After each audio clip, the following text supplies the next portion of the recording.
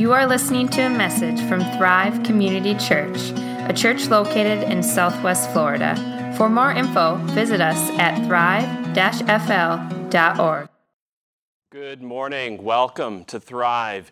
So we started 2 weeks ago this series called The Blessed Life, and we're looking at these 9 sayings of Jesus in the Beatitudes, the Sermon on the Mount. And I said the first week that these words are actually offensive and counterintuitive and revolutionary.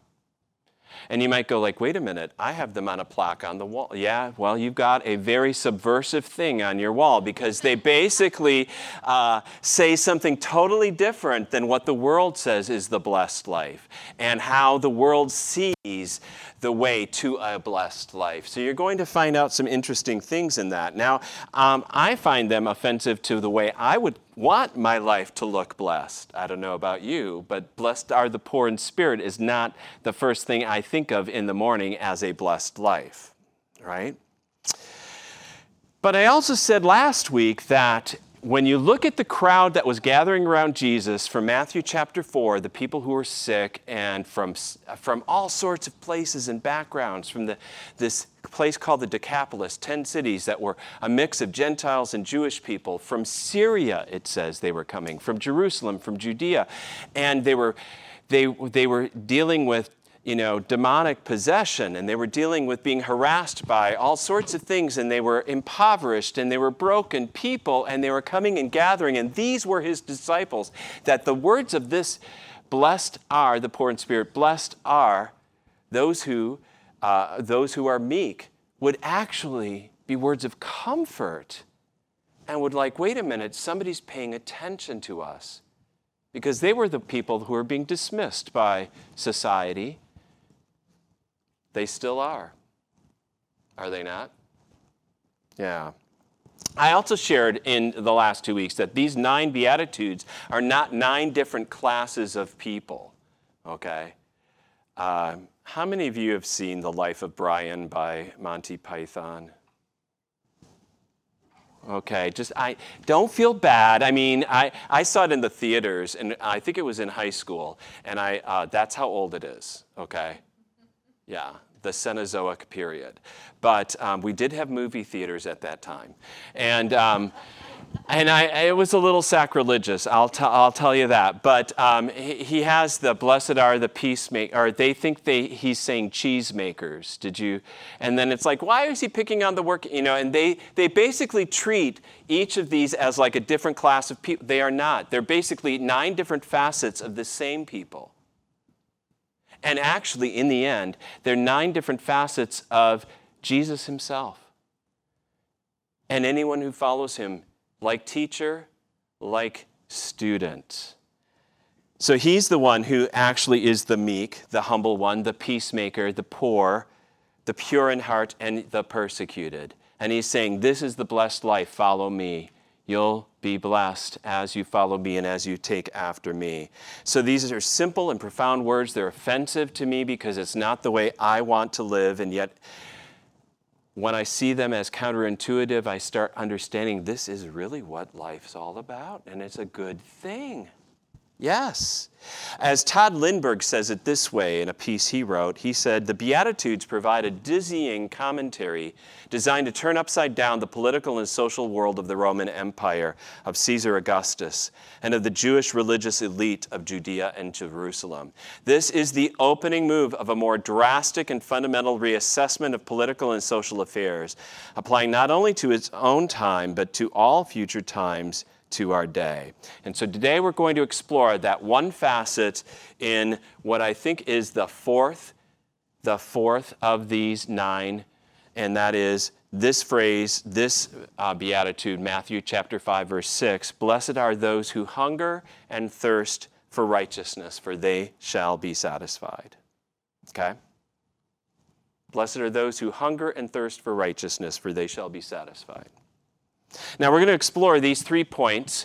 We're going to take them one at a time, though. The first is the vital need for righteousness. Then we're going to go to the fullness of understanding what righteousness is, and then the way of righteousness. But it's basically the first point is the vital need for righteousness. So Jesus said, blessed are those who hunger and thirst for righteousness.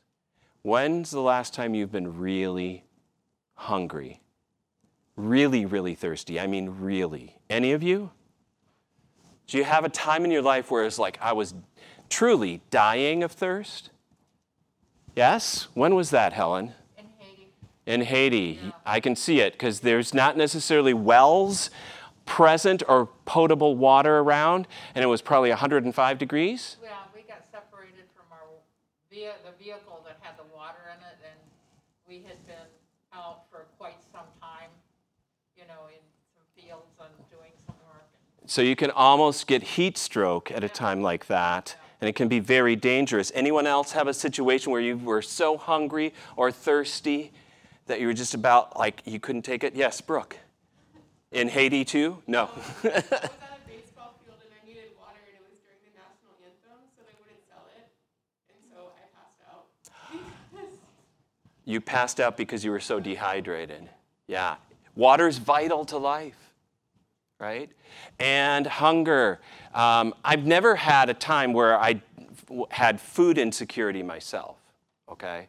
I mean, there's never, if I'm hungry, it's because there's stuff in the house and I'm just trying not to eat it. And let me tell you, it's been hard during COVID-19 not to just keep eating and eating and eating, right? And I think it was Marsha Mika, and Marsha's watching online, I think, right now. She said, you're going to be one of three things when you get out of COVID-19. You're going to be either a chunk, a hunk, or a drunk, okay? So either you're going to exercise like crazy and get into great shape during this. Any of you doing that? Okay, or you're going to be a drunk or a chunk because you just can't stop eating. I get it. Now, the people of Jesus' day would understand hunger and thirst. It was a daily, do we have enough to eat? They would have had not just food insecurity for a moment, but for months and months and months of their lives. And water was not a thing that you could take for granted because you had to travel to the well, like there are parts of Haiti, and there are parts of Africa, and there are parts of different countries where they still have to walk miles to get to water, and to spend half their day just getting the water and the food that they need to sustain their life for that day. And it is in that context when Jesus says, blessed are those who hunger and thirst for righteousness, they understand this physiological metaphor for the spiritual, true need of life, much more than I think we would. Much more than I do. Because, I might get a little hangry once in a while. Just give me a Snickers, I'm over it, right? But for them, they understood it was a lifelong pursuit for just water and food, enough food to live.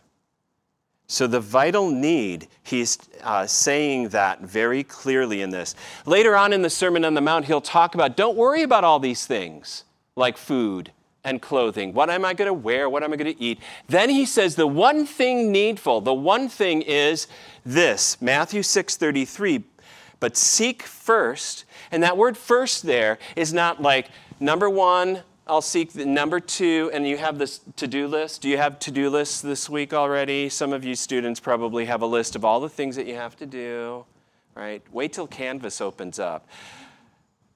Oh, let me tell you, that's the learning platform that is used at FGCU. I've got about 10 things that are due in the first week for my Contemporary World Religions class. They're all little things, But all of a sudden you get, this is not first, okay, the first thing you got to do, and then you go to number two. The word first here means primarily, solely, completely, the only. Seek always only this thing, righteousness, the kingdom of God and his righteousness, which they go together. God's reign, how he works in this world, is a righteousness way of working. We'll talk about what this word means. And then everything else, the things that you thought were so vital to life, food, water, clothing, they'll come. But this is the thing that's needed. So Gerhard von Rad, I know, what a name, right? Von Rad, He wrote in the Theological Dictionary of the New Testament under dikaiosune, which is the Greek word called righteousness, and then the Hebrew word tzedakah, which we'll get to in a moment, which is the Hebrew word for righteousness. He wrote probably the 50, 60-page article. And I know Danielle, and you guys remember these articles in the New Testament class. They took a New Testament class where you had to look up the word and then look it up in the dictionary, and there were like 50 pages of how it was used in the Bible times and stuff. And he says at the end of this whole thing on righteousness, he says that it's basically, and I don't have a slide for this, so don't worry about that, okay? He basically says it can be described without more ado as the highest value in life, that upon which all life rests when it's properly ordered. It's the most important thing, and it's everything connects to it. That's how vital it is, but right now you're going like, what is it? We've talked about it, it's important, it's like hungering, thirsting, and going after this thing, and if you don't have it, you don't have life. So what is it? And that's our second point, the fullness of understanding this word. It's multifaceted in the Bible. It's a bit complicated. We're going to try to simplify it. I'm not always good at that, but we'll try to simplify it, okay? One of the passages that probably helps us understand a little more about what Jesus is after and what he's saying in this is from Jeremiah 9:23-24. And this is what the prophet says, "Thus says the Lord, let not the wise man boast in his wisdom." It's not about smarts. "Let not the mighty man boast in his might." It's not about power. "Let not the rich man boast in his riches." It's not about money. Those are the three things our society basically says are the most important. Did you realize that? Money, smarts, power. Boom, that's it. "But let him who boasts in this, that he understands and knows me, that I am the Lord who," listen to these words, "practices steadfast love, justice, and righteousness in the earth. For in these things I delight, declares the Lord." This is what's most important. It's not money, wealth. It's not money, it's not power, and it's not smarts. It's loving kindness, justice, and righteousness. To know God is to know that that's how he is and who he is at his heart. He is a God of steadfast love, of justice and righteousness on the earth. And those who delight in him will see it also in their lives as well. Now, these are the three words, and I know you love this, don't you? You love learning a little Hebrew, just enough to not understand it, but enough, right? So these are the three words. Steadfast love is hesed, and justice is mishpat, and righteousness is tzedakah. And they all fit together in unique ways. You see the whole main story of the Bible. From Genesis chapter 12, where God calls this one guy named Abraham for no apparent reason at all. If you read the story of the Bible, it is so fascinating because why Abraham of all the people on the earth? I have no idea. But God calls Abraham in Genesis 12 and says, "You come after me and leave your family behind, and I will bless you, and I will make you into a great nation, and through you and through your seed, I will bless all nations." And you go like, why Abraham? And you look at his life, and throughout his life, Abraham kind of messes up. Let me tell you, you see story after story, and God is still his God, and he has promised to be with him, and he's picked him out, and you're going like, why?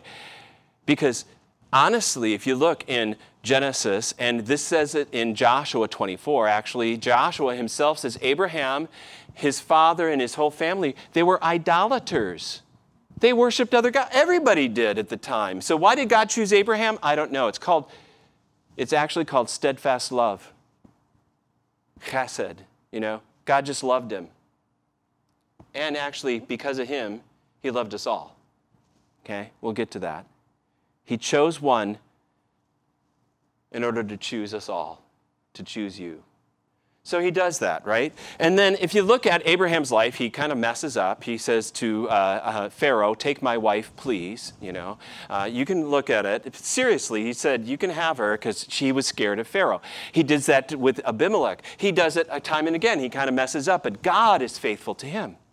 God continues to be righteous, and God continues to show justice to him, even though Abraham doesn't. And then his son Isaac, he's kind of a ne'er-do-well. He doesn't raise his two boys too well, put it that way. You want to talk about sibling rivalry. I know you got your brother here this morning, but this is not sibling rivalry compared to Jacob and Esau. Esau wants to kill Jacob because Jacob steals his birthright, right? And then Jacob himself, whom gets his name changed to Israel, where the whole identity of this nation is based on the character of Jacob, and Jacob knows he is a trickster. A heel grabber is what his name means. A trickster, a cheat.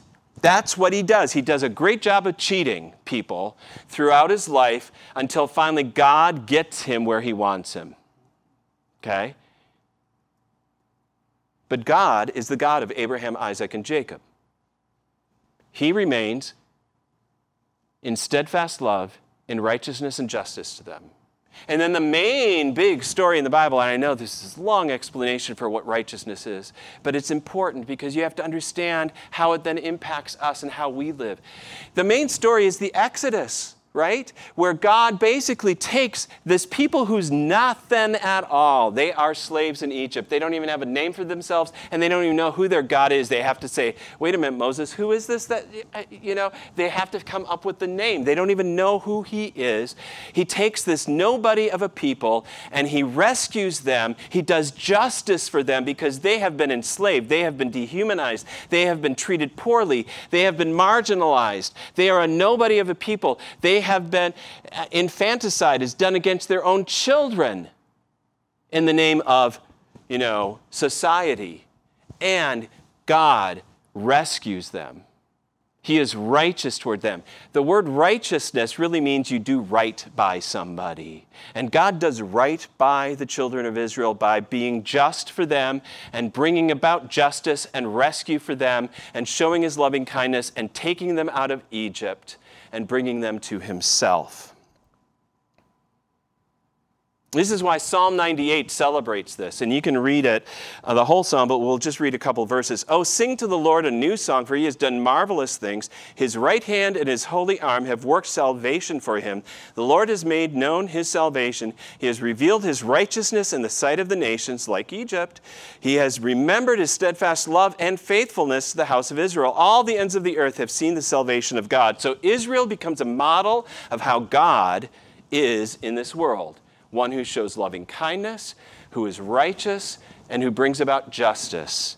And then he calls them to do the same. How do they do? Not so much. Not so much. If you look at hundreds of occurrences of the word justice or mishpat in the Bible, what you'll find is almost all the time it's in relation to God saying to Israel, you got to show justice to the widow, the orphan, the foreigner in your midst, all the marginalized in your society. And why? Because that's who you were. That's who you were. You were that. And I rescued you. Now start acting that way towards those who are marginalized, who have no power, who have no voice, who are treated by society at large because they don't have money, they don't have power, and they don't have smarts. Let's put it... They're treated like trash. You don't treat them that way. Because I didn't treat you that way. Isn't that great? Now you might say, well, but why the poor? Why so much emphasis on the poor and the weak and the outcasts? Nicholas Walterstorff put it this way: lower classes are not only disproportionately vulnerable to injustice, but are disproportionately actual victims of injustice. In human history, injustice is not equally distributed.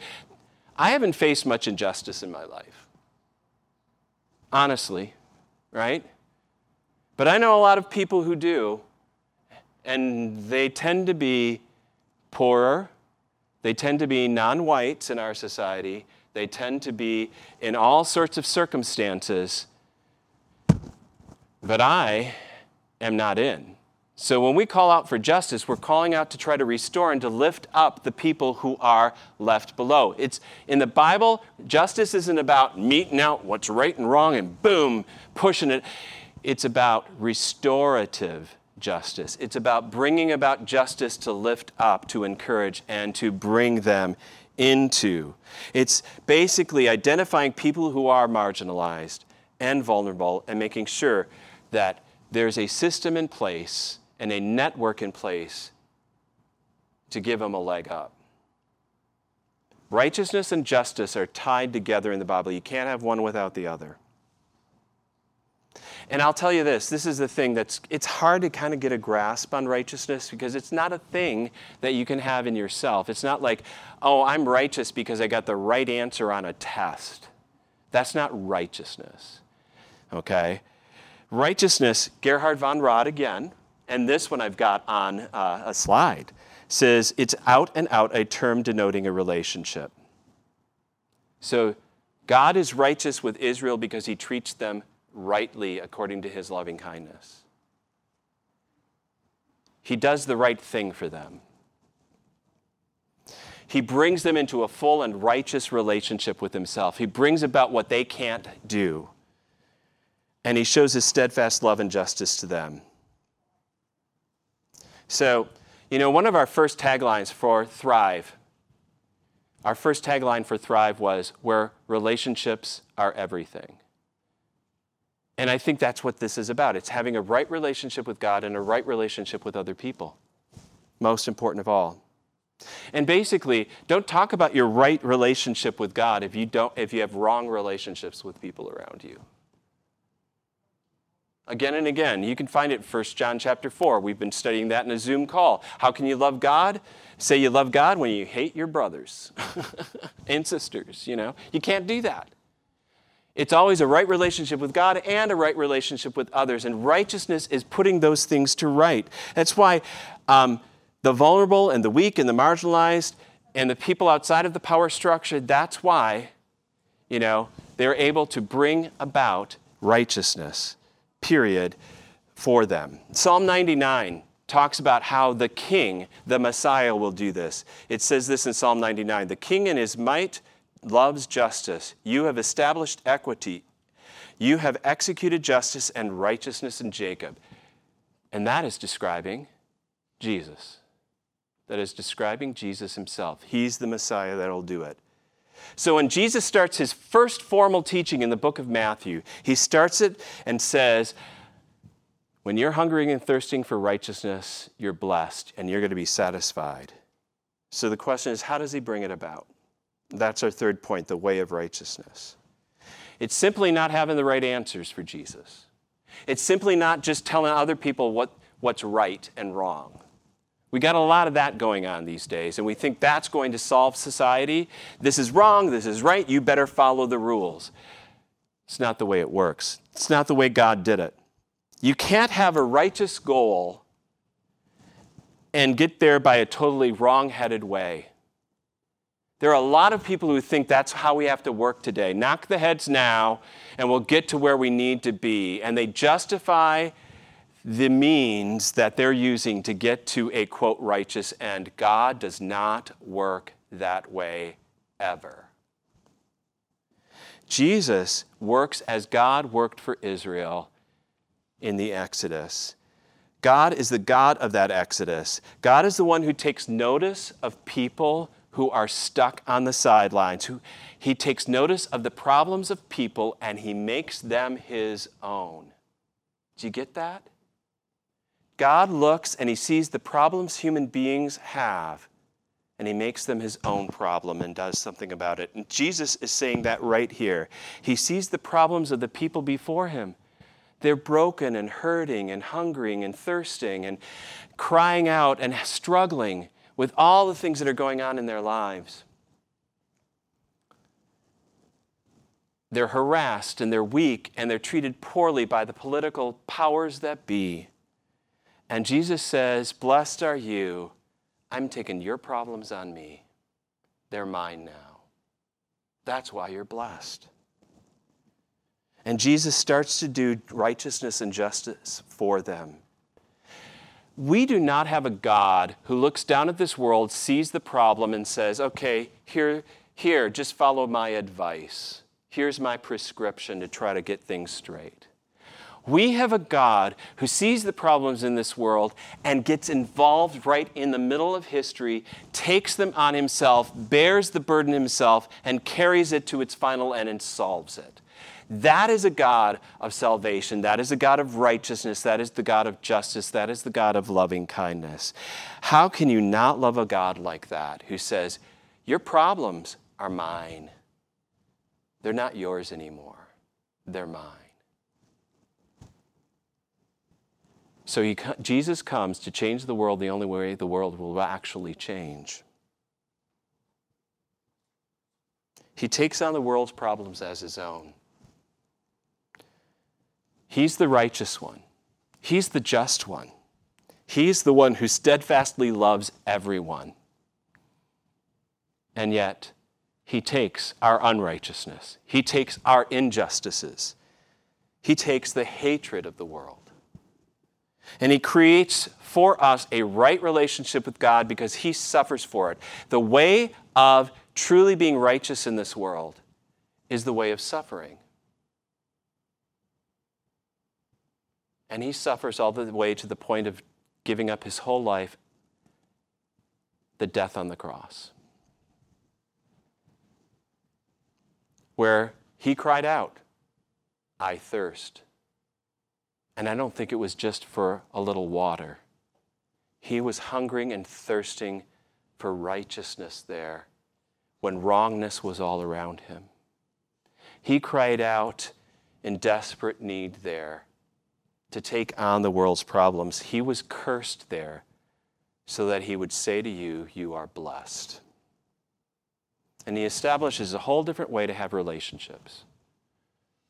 A whole different way for us to be able to move out and live the blessed life, just like him. I love how N.T. Wright puts it, what the blessed life really looks like. He says this, blessing is not primarily about God promises to do to someone. It's primarily about what God is going to do through someone. So when God looks out and when Jesus looked out the crowd and he said, blessed are the poor in spirit, for theirs is the kingdom of God, he's saying, guess what? You're the ones God will use to bring about his kingdom in this world. The ones who feel like they have nothing, that they're spiritually bankrupt, they're empty, that there's just nothing for them. This is how God works in this world. He's going to use you. The people who are nothing to do everything. Those who feel like just meek, that is, I don't have any power. And yet he's going to do. God doesn't send the tanks in and the armies in to solve problems. He sends the meek in who start establishing things like hospitals and orphanages and care centers and serves before anybody, because they're not focused on themselves, they're just focused on the needs of others. And then all of a sudden, before any of the powers that be in this world, problems get solved because nobody cares about taking credit among the meek. They just do it because it's the right thing to do. This N.T. Wright says it this way, blessed are those who are hungry and thirsty for justice because they, unlike the time-serving lawyers who bully witnesses for their own professional kudos, will be a sign of hope in a crooked world. We just start doing justice for people. We just start trying to figure out living in a right relationship with them to try to help them out when they need it. So if you're hungry today, thirsting, you'd like to see the world a different place than it is, it's a sign of your spiritual health, actually. You ever thought about that?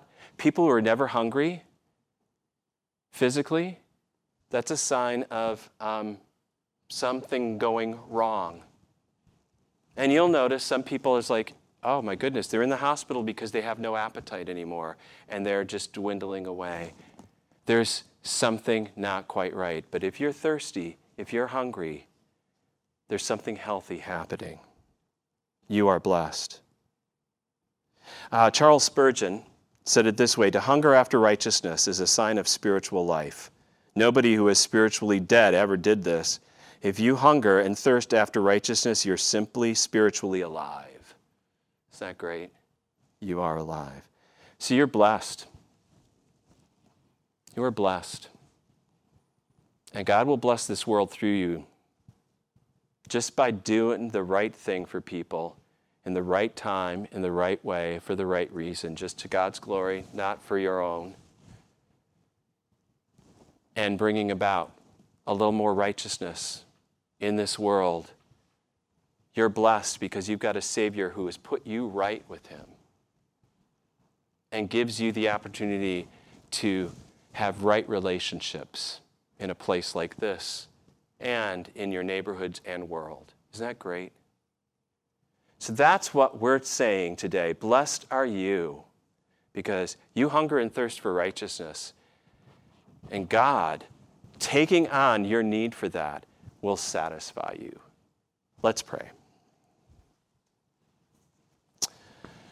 Oh, Lord God, thank you Jesus, thank you for these words that are so upside down and inside out from what way we think, Lord. We do have a blessed life. We do have an amazing life where we can do the right thing, that we can do right by other people and bring them just a little more of your righteousness so that they can see who you are, that you are a God who is steadfastly loving. That is, you will not be fickle or change your mind, but you continue to work out your promises as you did to Israel, as you did through Jesus in our lives. You are faithful to us, Lord God. You are righteous. The fact that you bring us into a right relationship with you when we have been so wrong. And you do bring about justice, that you rescue us from our own weaknesses and struggles and problems, and you rescue us from ourselves and our slavery to sin, and free us to serve and to give. We pray, Lord, that you would help us here at Thrive to live that what the prophet Jeremiah talked about, where you delight in loving kindness, that your steadfast love, your justice and righteousness become who we are and what we're about. We lift up now some people who are struggling, who would have been part of that crowd in front of you, Lord, those who would have been hungry and thirsty and broken and facing different illnesses and struggles in life. And we ask you do the right by them, that you show your righteousness through them to this world, your goodness and grace and loving kindness. So we lift up to you Andrea Blankenship right now, Lord God, as she will undergo a new round of different chemotherapy at this time, as we seek out clinical trials that she can participate in, Lord, we pray your healing direct presence in her life. Bless Jeff and Andrea at this time and us as a result. We lift up to you Bill Watson, who will undergo surgery this week and have a biopsy done on this growth. And we pray, Lord God, that you would show your goodness and grace and mercy to him and to us this day. We lift up to you those who need your healing presence in our midst, Lord God. Also those who are broken in spirit and the COVID-19 has just been difficult in their lives, Lord God. We pray for healing for Pastor Zender, who is still hospitalized with it. We pray, Lord, for the healthcare workers who are burdened by it and trying to figure things out that way. We pray for those who are facing economic difficulties now, Lord, and who are hungry and who are physically thirsty because the cupboards are bare right now, Lord God. We pray that they would see your goodness and that we would be about that as well in their lives. Thank you for the food drive we had again, and that we can have the privilege of blessing others through things like that, Lord God. We lift up to you the start of the school year for Florida Gulf Coast University, for the students who are present here, the students online, for the professors, the instructors. We pray for your protection on us all. Give us wisdom in how we conduct ourselves in the weeks ahead, and fill us with your joy that you are with us along this journey. We pray for our school system here, who will start school in just a couple weeks, that you would bless the teachers, keep them safe, and the students as well, Lord, and give us wisdom.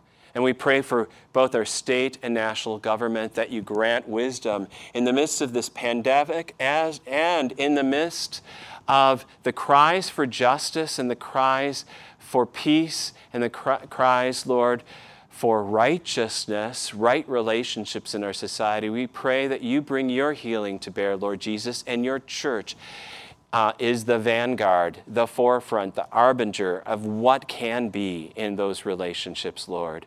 We pray for all of this. And we thank you, Lord Jesus, that you are with us. And Hear us now as we pray together the prayer you taught us, a prayer that focuses on the kingdom and the righteousness that you would bring. So hear us as we pray. Our Father, who art in heaven, hallowed be thy name.